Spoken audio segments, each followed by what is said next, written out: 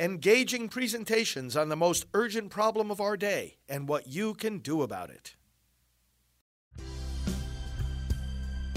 Now, the End Abortion Podcast by Priests for Life.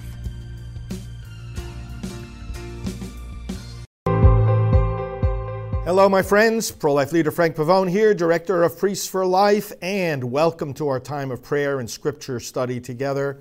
We are going to delve again into the Word of God, and we're going to talk about destroying evil forces. How do we do that? How do we resist the power of the devil?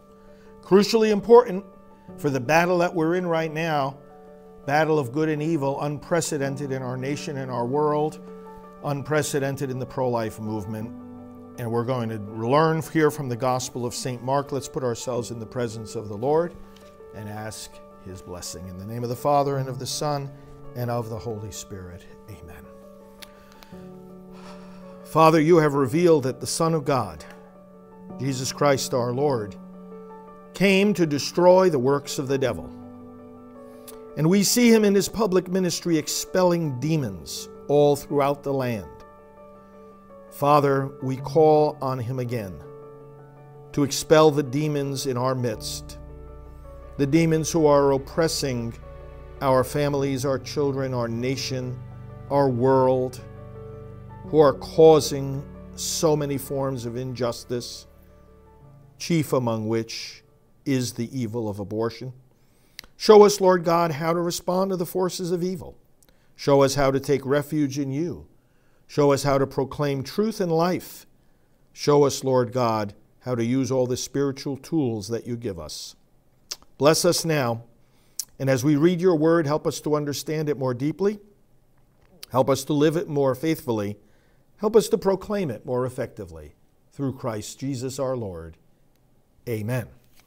Okay, I'm going to combine the two readings here. I'm going to read to you from the first chapter of Mark's Gospel. And it says, Jesus came to Capernaum with his followers, and on the Sabbath he entered the synagogue and taught. The people were astonished at his teaching, for he taught them as one having authority, and not as the scribes. In their synagogue was a man with an unclean spirit. He cried out, "What have you to do with us, Jesus of Nazareth? Have you come to destroy us? I know who you are, the Holy One of God." Jesus rebuked him and said, "Quiet, come out of him." The unclean spirit convulsed him, and with a loud cry came out of him. All were amazed and asked one another, "What is this? A new teaching with authority. He commands even the unclean spirits, and they obey him." His fame spread everywhere throughout the whole region of Galilee. On leaving the synagogue, Jesus entered the house of Simon and Andrew with James and John. Simon's mother-in-law lay sick with a fever. They immediately told him about her. He approached, grasped her hand, and helped her up. Then the fever left her, and she waited on them. When it was evening, after sunset, they brought to him all who were ill or possessed by demons. The whole town was gathered at the door. He cured many who were sick with various diseases, and he drove out many demons, not permitting them to speak, because they knew him. Rising very early, before dawn, he left and went off to a deserted place where he prayed. Simon and those who were with him pursued him, and on finding him said, "Everyone is looking for you." He told them, "Let us go on to the nearby villages, that I may preach there also. For this purpose I have come." So he went into their synagogues, preaching and driving out demons throughout the whole of Galilee. Now, brothers and sisters, demons are real. They don't have absolute power. Their power is nowhere near the power of God. It's an unequal fight. And we know that God, Jesus Christ, has already conquered the devil. He's already transferred us from the kingdom of darkness into his glorious kingdom of light. We are supposed to believe that the devil is real. He has power. He's prowling around, as Peter tells us, like a roaring lion looking for someone to devour. We are to have a healthy fear of that, but we are not to be obsessed with the devil. That's a danger.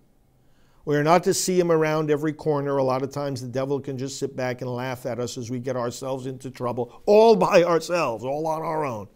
We're pretty good at it. So you don't see the devil around every corner. You don't blame everything on the devil, because then that's kind of a subtle pride. It's just kind of a subtle way of saying, oh, I'm okay. It's not my fault. Well, very often it is. This is not the point.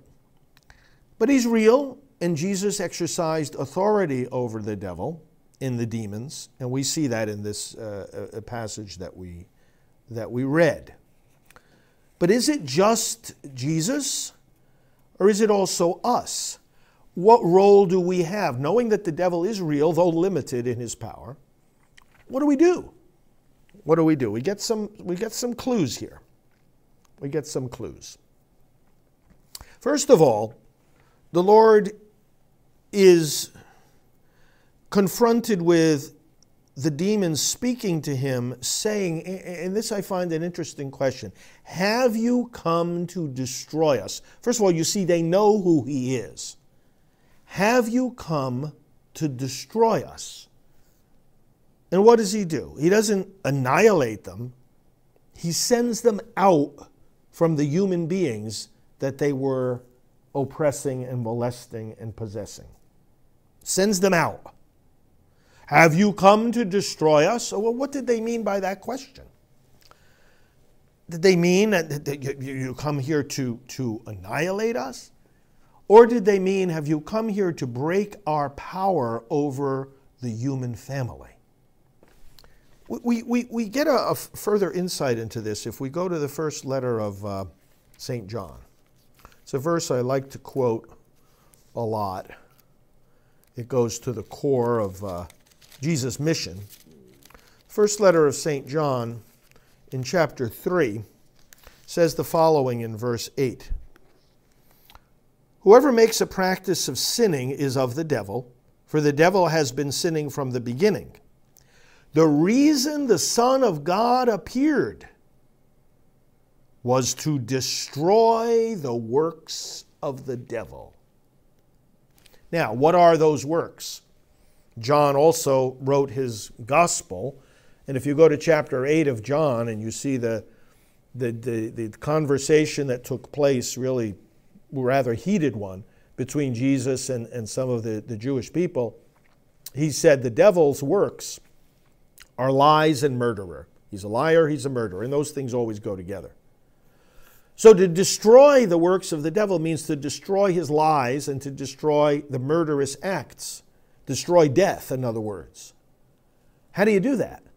Through truth and life. That's why Jesus says, again, John's gospel contains this in chapter 14. He says, I am the way, the truth, and the life. I am the way back to salvation, to the Father. Because I am truth and life. Truth that destroys the devil's lies, life that undoes the power of death. All right.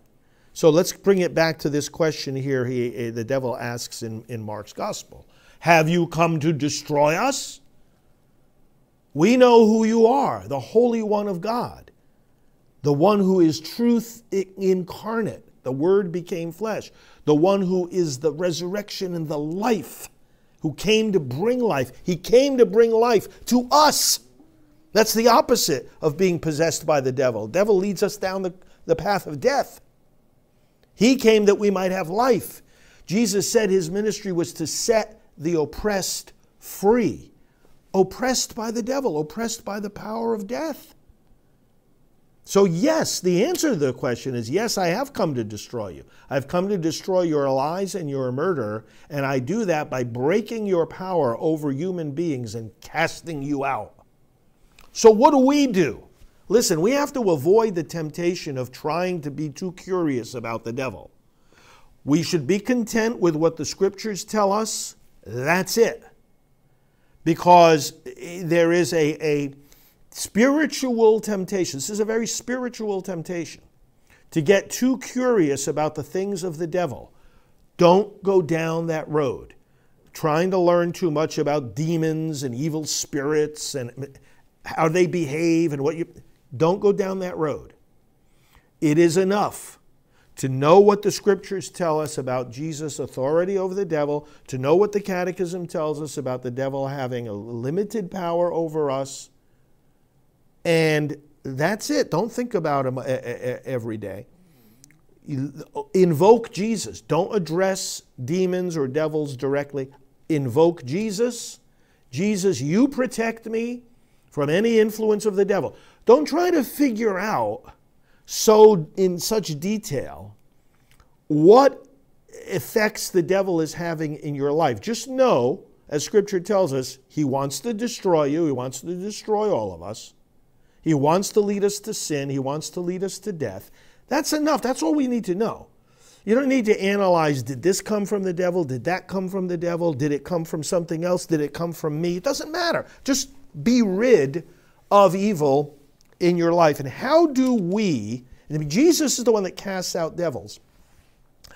How do we respond? What is our role in that? Well, if he has come to destroy the works of the devil, and the works of the devil are lies and murder, and because Jesus destroys that, he is the way, the truth, and the life, then the way you and I counteract the devil is that we promote truth and we defend life. That's it right there. Speak truth. Promote life. That's destroying the works of the devil. You don't even have to think about the devil. I mean, have the awareness, have the belief, but speak truth, love truth. In fact, we worship truth because truth is Jesus incarnate. And we promote life. When you're doing pro-life work, when you're speaking up about the sanctity of life, when you're generously giving life, accepting life as parents, accepting that life from God, nurturing that life, when you are defending life, you are defeating the devil. Simple as that. Keep it simple. Keep it pure. Don't go into morbid curiosities about satanic things. It's dangerous. Speak truth. Promote and defend life. That destroys the works of the devil. Let me go to one other scripture. It's kind of funny, but then again, it's not. But for the same reason. Acts of the Apostles, chapter 19. I don't know if you remember this story. But it goes to show you don't play around with the devil. And, you want to make sure the devil knows your name. That's an interesting spiritual thought I heard many, many years ago. Does the devil know your name? Not that you want to be talking with him. But, in other words, are you good enough at promoting truth and promoting life so that you're destroying the works of the devil? And believe me, if you do, he's going to know your name. But, you're not going to be a stranger to him. But, Jesus knows your name even better, and Jesus is the one that protects us. But listen to this story from Acts 19, starting in verse 11. God was doing extraordinary miracles by the hands of Paul, so that even handkerchiefs or aprons that had touched his skin were carried away to the sick, and their diseases left them, and the evil spirits came out of them.